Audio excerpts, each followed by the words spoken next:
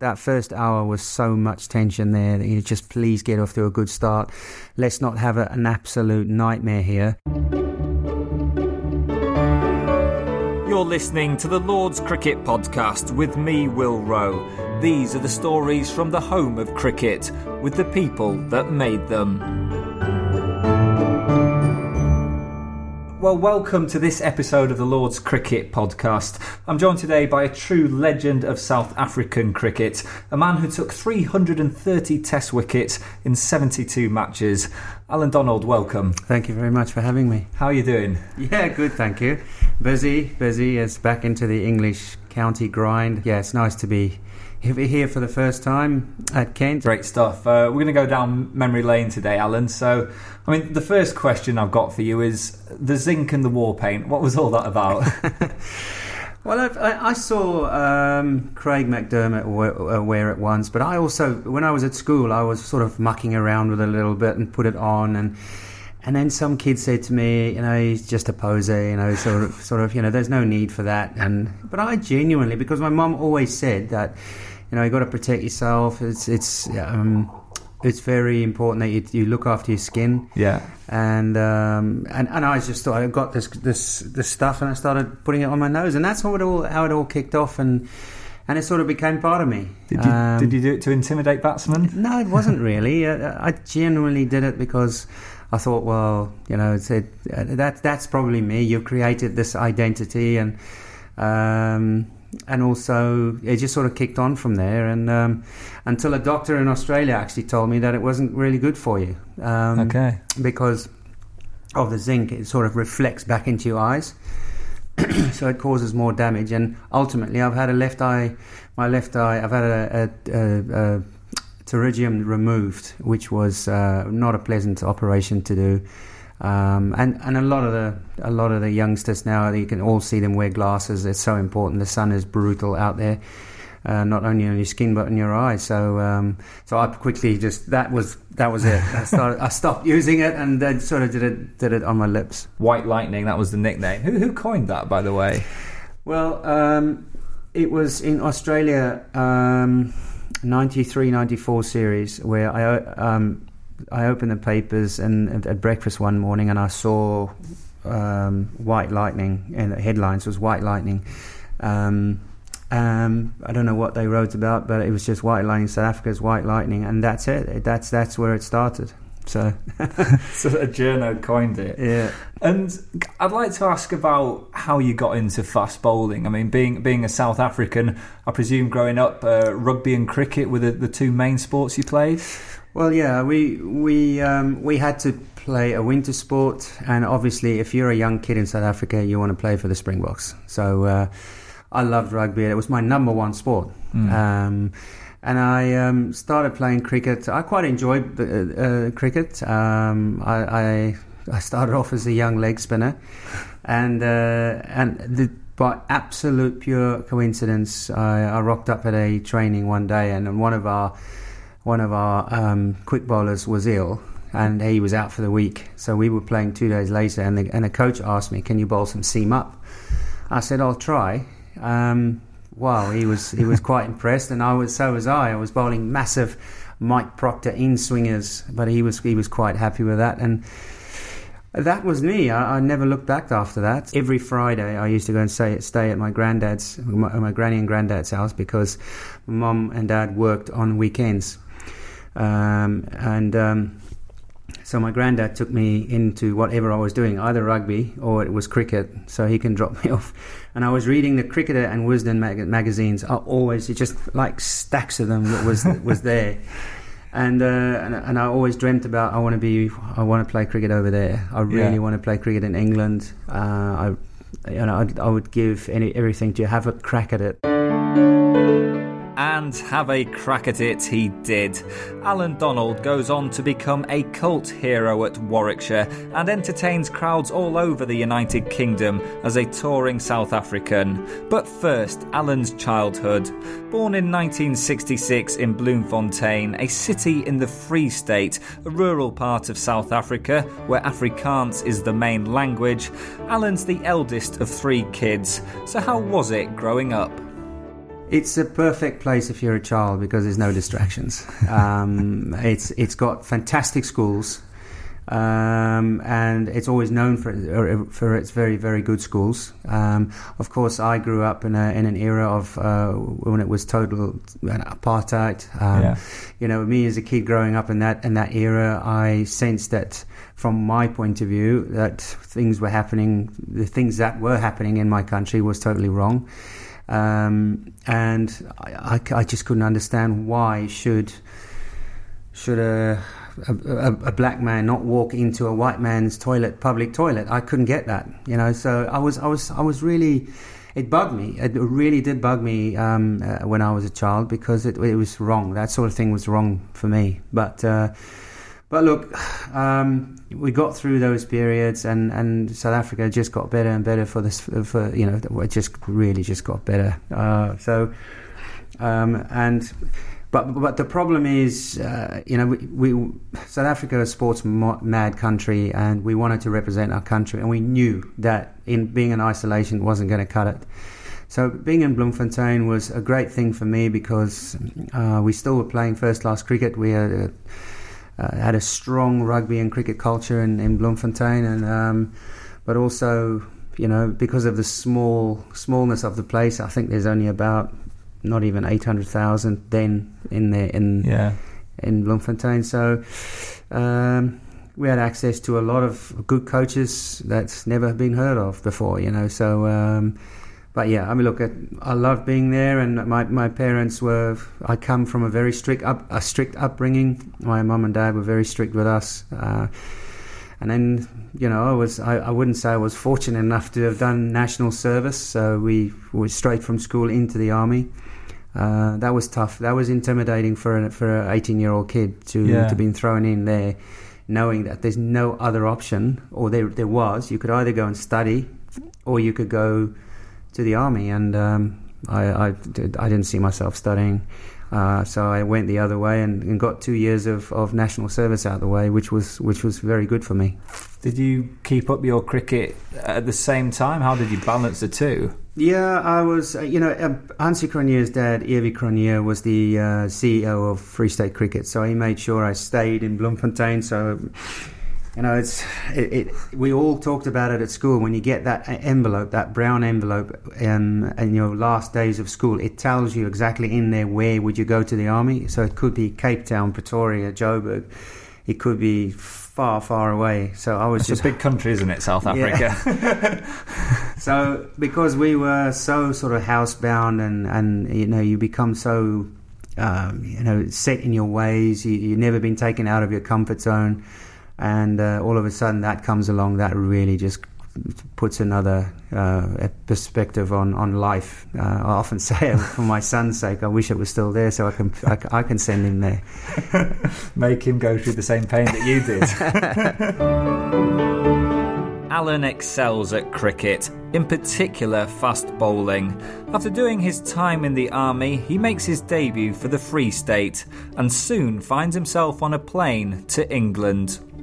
Yeah, I made my debut in '85 at the Wanderers against Transvaal, and that was Graham Pollock's last season. And Chris Broad was our captain, and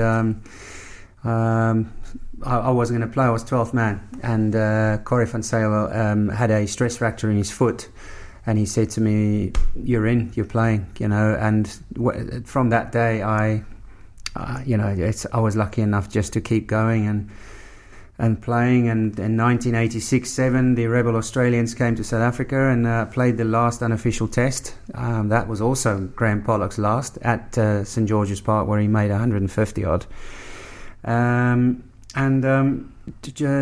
David Brown was there, Warwickshire's head coach, and he was at that game because he often comes to South Africa to look for young cricketers to go on an exchange to Warwickshire, which they did frequently with a lot of South African players. And he asked me whether I was keen. He came to me one evening after a day's play, and said, would I be keen? And I was just over the moon. Getting off that plane as a 20-year-old, I presume you flew into Heathrow and were picked up then.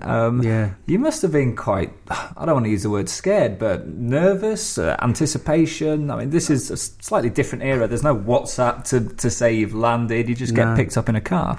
Yeah, Andy Moles picked me up and drove me from Heathrow to Birmingham, and drove into Birmingham, which was I don't want to mean too bad. I thought, wow, this is a bit of a rough spot. A bit overcast. Yeah, a bit cold. I wasn't nervous. I was very excited. I was really excited to be there and just couldn't wait to get stuck in. And I could genuinely not speak a word of English. So broken English, I could understand it, but I really struggled to speak it because now I was generally quite a shy guy anyway. Yeah. And having to be in that dressing room and, arriving the first day, walked in at Edgbaston and there was Dennis Amos, Alvin Kallicharran, Jeff Humpage, just to name those couple. I mean, there was these are the guys I've been paging through the Cricketer and the Wisden magazine all my life. And Alvin Kallicharran actually played a lot of his cricket in Free State. Right. He came over and was an overseas professional, so I was pretty used to him. But yeah, just so good to be at the club, and pre-season was a little bit different than I experienced, and it was so cold, and running in the park across the Cannon Hill Park, going for runs in there was a bit of an experience with shorts on. Is it true that you bounced Dennis Amos in the nets early doors and he wasn't too pleased with you? Yes, he actually walked out the net, and I was trying so hard to impress, and the indoor centre was just rapid. It was just so quick, and he just walked out and he literally told me that you'll find. I know you'll still find your length in here, but you're not going to break my hand or anything else for that matter. So he just kindly had some hits in the other net. I just got carried away with it a little bit, and just trying to make a statement earlier on. So that's very true, very true. And you mentioned just now that obviously you didn't really speak much English. You're an Afrikaner. That was the language you spoke. There's a lovely story I heard that you weren't sure of the difference between the word compulsory and optional. So it was a bit confusing for me back in those days. So optional nets, you were raring to go. Yeah. I thought every practice was a must come to, and quickly figure that out, that hold on a second, if you had optional training, that's giving you the option to go and have a rest as well. So but I was just so hungry for success, and so hungry to make an impact, to have an impact. His first season at Warwickshire, Allan's like a sponge, sucking up as much wisdom as he can. He chats to whoever, whenever and wherever. Gordon Greenwich, Desmond Haynes, Clive Rice, Michael Holding, Ian Botham, Martin Crowe are just some of the names on the county circuit. But two stand out for a young, quick bowler. First up, Sir Richard Hadley.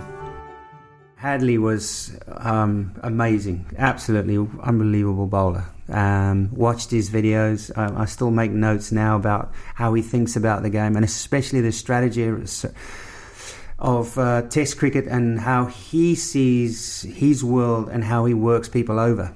That to me is still fascinating, So I faced 2 full overs of him. I didn't lay a bat on it. I think the last 2 balls, I think the second last ball of the second over, he bowled me and nicked me off. That was the first time I actually laid bat on it.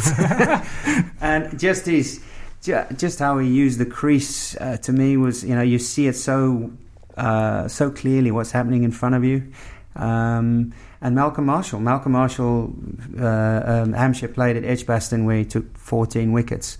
And he just, on a flat wicket, that just bowled with his head and was so good. I actually went and sat at Edgbaston by the old scoreboard, underneath the old scoreboard there, and I just watched him because we played on the far side, near the Raybank stand and just watched him for a whole session, how he just weaved his magic. He wasn't that quick anymore, but still not slow.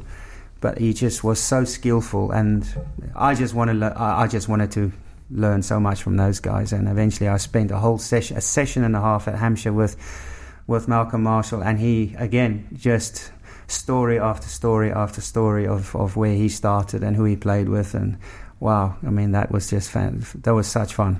You were sort of awestruck by these characters, especially Malcolm Marshall. Yeah. It wasn't too long before those success came your way. Warwickshire during that period had a lot of success. I want to talk about the 1989 NatWest Trophy final at Lords. Was that your first Lords final? Yeah. First Lords final. I didn't think I would play it. I was also might have been Tony or myself, and Andy had a gut feel that I was the guy to play on that day. And my first rollout at the Great Ground was, and again, I was like a kid in a candy store, really. I've heard so much about Lords and the atmosphere and just coming down those stairs. That's all true. It is just absolutely amazing. And it was a 60 overs. Thank goodness that's not anymore. But 60 overs is a long day. And we won that just about at the death when it was very dark. Neil Smith hitting the last ball. I think it must have been near enough the last couple of overs or so. Hit it for 6 to win the game. I've got the scorecard here. It was Smith and Asif Din were the two not-out batsmen. I daren't criticise Allan, but 60 overs, Middlesex batted first and posted 210 for 5. The game's changed slightly. The one-day game now, that you can never compare the one-day game now and comparing to that, because the skill level has just gone through the roof, and the way that people approach one-day cricket now is scary. Bigger bats, bigger people, they hit the ball further, and it's just aggression from ball one. So to see those scores is unbelievable. That would have been knocked down in about less than 30 overs, I reckon. Indeed. You picked up Mark Ramprakash, bowled Donald for 24. That was, I think you returned figures of 1 for 41. There you go. First Lord's final. Nice memories. Yeah, I was happy with that. I was even more happier when that ball was in the stands and Neil Smith. It just felt the game was never going to end. It just was so slow, and every run that was so hard to come by. And but yeah, those were the cautious days of one-day cricket, but thankfully no more. So Allan's first big game at Lords, and a win. In 1994, aged 27, Allan and his South Africa teammates come to England, back on the sporting scene following years in isolation during apartheid. The first test of the summer is at Lords. The excitement was off the charts because, England for us was the team to beat. And that's almost our Ashes, so if you can put it in that way, because you come to England here, you set your standards high, and Kepler Wessels, being captain, made that very, very clear right from the word go that the attitude and the aggression we bring to the table is going to be very, very, very crucial to winning that series. So and Kepler was, I would have thought he was probably also getting to the end of steadily getting to the end of his career as well. So he wanted that win badly. It was a big series for him. He felt he had a lot to prove personally, but also he wanted to be that captain that goes home and say, we've beaten England in England. And that Lord's Test match, the first morning, you guys walk out. In fact, you bat first. You hit 357, and Kepler hits hits a century. What were the nerves like in the dressing room? I saw an interview with Dave Richardson, now ICC and former wicketkeeper. He says you were a nervous bunch actually that morning of that test. We were not nervous. We were terrified actually, because walking through those doors and just the reception those two guys got. You know, Hudson and Gary Kirsten walking through that little. I stood down the stairs there actually and just wanted to have a look at this, how this unfolds when you walk through there. And when they reached the pitch, it was every single person in that stadium stood up. It was one heck of a thing. I'll never forget it.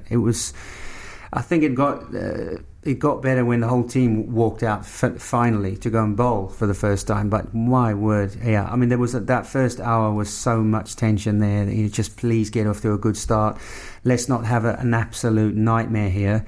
It truly, although no one said so, I just felt that almost all my teammates were thinking the same thing. Just do not mess this up today. But thankfully, Kepler's 100 was a fantastic 100, and obviously John T. Rhodes, McMillan made a great contribution.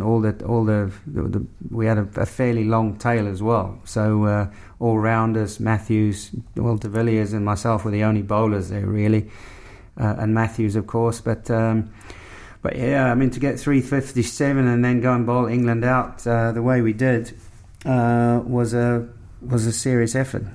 Gough in again from the pavilion end. Bowles with a wide sweep of the arm, and this is hit off the back foot between the two slips and the gullies for four to third man.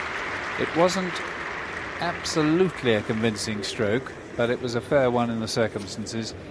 Had there been a third or fourth slip, he might have been interested in that. It got up, but he in turn rode the hands high and managed to keep control of the stroke. On a very quick wicket, that might have perhaps ended up in Slip's hands, but as it was, it ended up on the third man boundary. 5 to Cronje, 33 for 1 on this lovely summer's morning. Just being on the field finally as a cricket team, collectively on that field, was a special feeling. It really was. And when you did bowl England out for 180, you did what every cricketer dreams of. You got your name on those Lord's Honours boards. Talk me through that Allan Donald 5 for 74. Yeah, it was a very, very special, and I think that's what you look at as a player. You look at all those the honours boards there, the batting and the bowling, and you look at the names who's been there before, and you think, wow. I mean, I would absolutely want to be part of that. And how are you going to do this? And quickly, Kepler, I think Mike Proctor actually just said that. Forget about what's on that board here. If it comes, it comes. It's a bonus, and you'll be remembered forever getting your name on there. That's one motivation. And but I think we bowled like we could as a South African team, and I was just lucky enough to come out the other end with a 5-wicket haul. Oh, got him! Didn't bounce. Stewart on the back foot and gone. Off almost the face of the bat rather than the inside edge, and Donald has done it. 19 for 1. Got in. Donald has struck. Atherton goes just before the interval.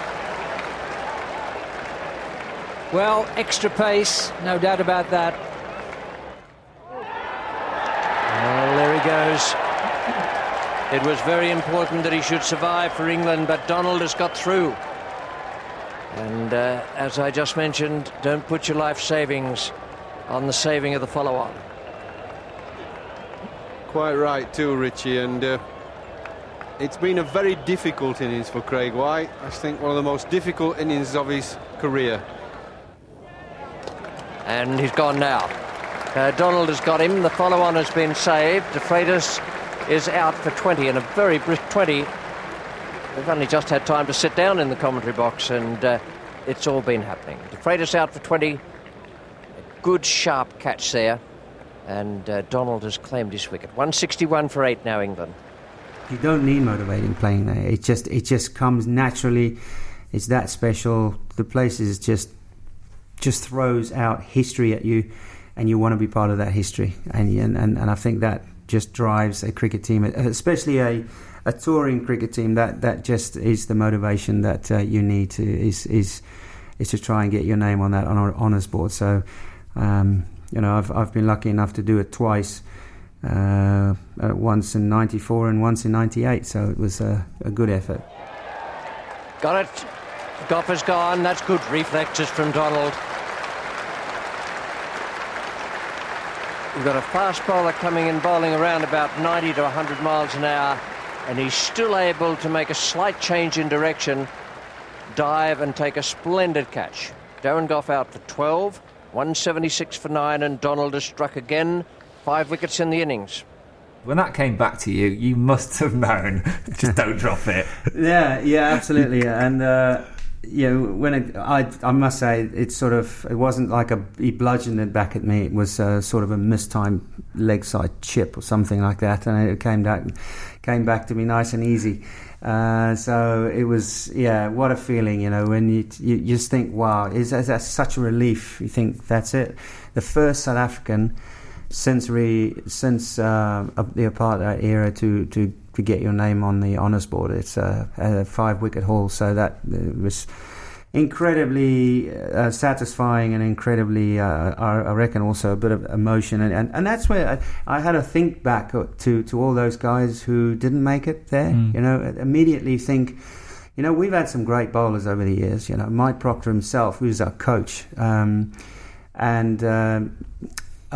Peter Pollock, who was also tremendous. He became a selector, South African selector, great human being, and all the other guys, Vince van der Bijl, and these guys who Clive Rice, Hugh Page, and all these guys who never really had the chance to play for their country, but. It was what it is, but I'm very privileged to have put my name up there. You go on to win the Test match. You get 278 for 8 declared in your second innings, and then England are all out for 99. I think Brian McMillan takes that final wicket as Gus Fraser is trapped LBW, and then it's cue celebrations. The home of cricket, you've returned. Yeah, we were back, and I think we did celebrate really well. I still remember having the flag up there, and we got told off during the Test match for please take the flag down on the balcony. But we got a very rude awakening at 6 o'clock the next morning, because I got a knock on my door from the fitness trainer saying we got to be downstairs now, and I thought, you are kidding me. So, and I thought, well, I'll stroll down there. I wasn't feeling too great, but I mean, we've just won an amazing Test match, and Kepler got us together, and he said, his words were, I don't care what you think. I know this will rock a few, but at the moment, we have only won one Test match, and our mission is not completed, so we're going to go for a little stroll. It was raining as well, and that later that day we were off to Northampton, and that really sort of just blew me away. It sort of brought back to reality and brought us down to earth, because which was true, we haven't won anything yet but one Test, and there was a lot more work to do. So so it was a nice celebration, but short-lived at 6 o'clock in the morning. Is it true that Desmond Tutu snuck that flag in on the final day? Or is that... I can't recall that. No. I can't really say to you that was true or not. But I do think that flag was in there since day one. So just floating around in the dressing room. Then the rest of the tour, we haven't even mentioned that was a game in which Mike Atherton dirt in the pocket affair, but we'll focus on South Africa's victory for this episode of the podcast. And you had a bit of a falling out with Kepler during that tour, didn't you? Yeah, it was. I struggled with the foot, and my right foot was really, I took during the second test at Headingley, I took an injection because I could hardly stand on it, and I kept on saying maybe we should have this scanned or x-rayed, and they said no, it's okay, you've just got we didn't know what it was. So I had an injection in there, kept on bowling. There was 10 days before the third test at the Oval, so they told me, get off your feet, don't do anything, just stay off your feet, don't do anything. Okay, fine. Did a fitness test, passed that fitness test. As you're hearing, Allan's struggling with an injury. Having won at Lord's, the next match at Headingley's a draw, then to the Oval for the final test of the series. But Devon Malcolm destroys South Africa with a famous 9-wicket haul. Suddenly, from the highs of Lord's, the tour's ending miserably. Allan and Kepler's relationship goes from bad to worse. Let's pick the story up on day 2 at the Oval. I came on sort of just after lunch, between lunch and tea, and I got 2 quick wickets. And I remember I yorked Graham Hick, and a few balls later I started to feel a lot of cramps.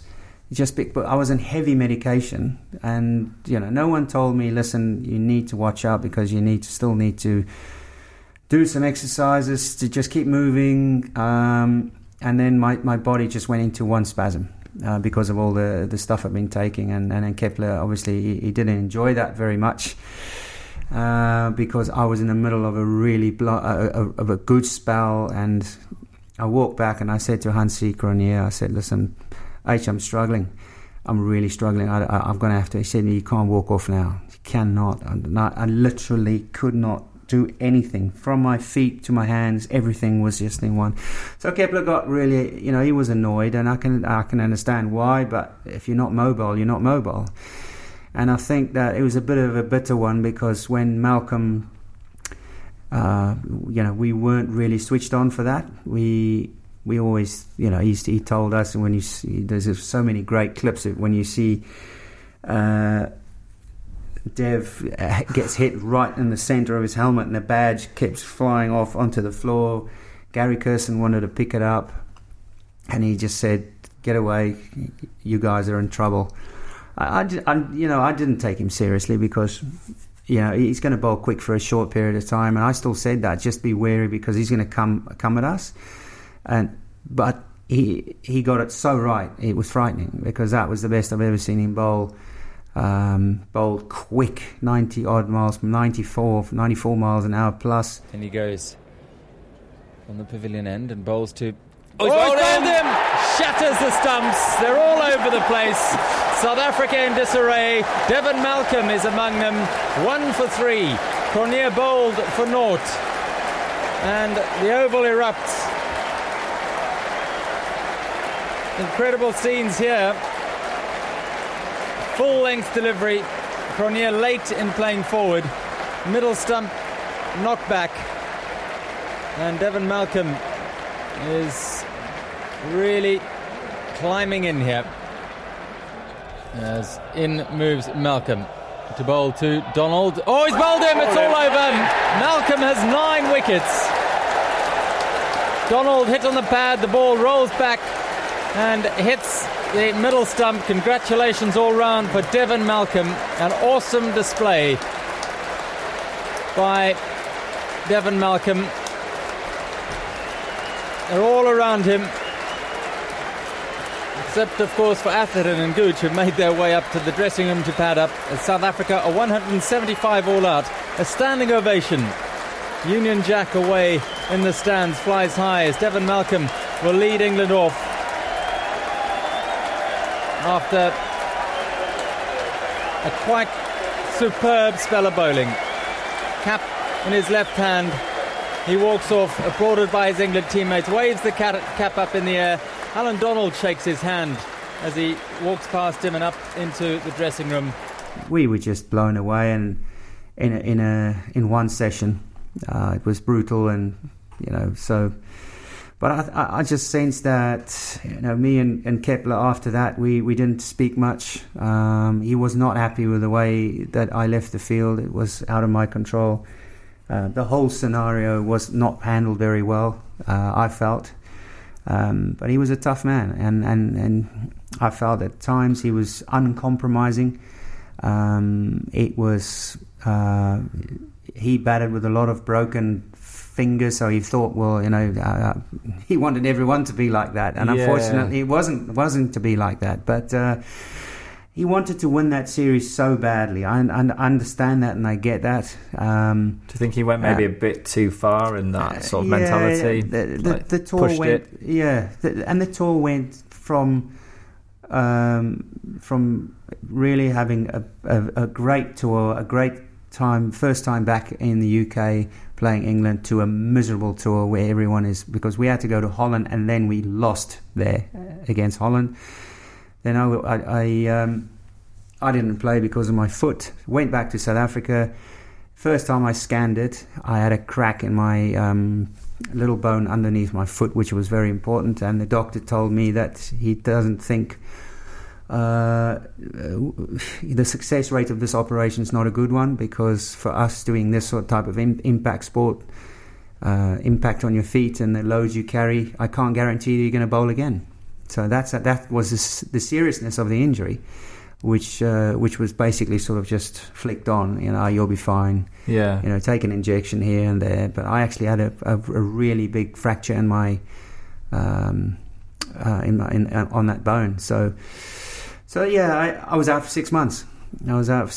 And it took me a long time to get back. But it was a miserable tour, and I was just I was disappointed how Kepler handled that. Because he's also from the Free State as well. Yeah, he went to great college, same school. Went to great college. I think he's got a great cricket brain, seriously good cricket brain, and he was a hard man. That's fine. That's fine. Is there a toughness to people from sort of the Free State? I think you once compared it to Yorkshire. Who's that? Kepler? No, you did. The Free State and Bloemfontein. You said the people there are like people from Yorkshire. Well, I just think it's how kids grow up and they learn to fend for themselves, and it brings out a real steeliness amongst them, and they quickly, you're right. We didn't have great coaches around, not first class anyway, but. So you grow up having to fend for yourself and harden up. But Kepler was from he played his cricket in Australia. He was a bloody good batsman and a very good captain. I really, really enjoyed playing under him. I just felt it was so wrong to have left the tour under that cold circumstances. Yeah. But we talk today. It's good to know. You've been listening to the Lord's Cricket Podcast with me, Will Rowe. The stories from the home of cricket with the people that made them. That was the first part of the Allan Donald story. In the next episode, Allan chats about meeting Nelson Mandela, returning to Lord's for the 1998 Test, where, guess what, he takes a 5-wicket haul, that famous duel with Mike Atherton, and the match-fixing scandal and tragic death of his close friend Hansie Cronje.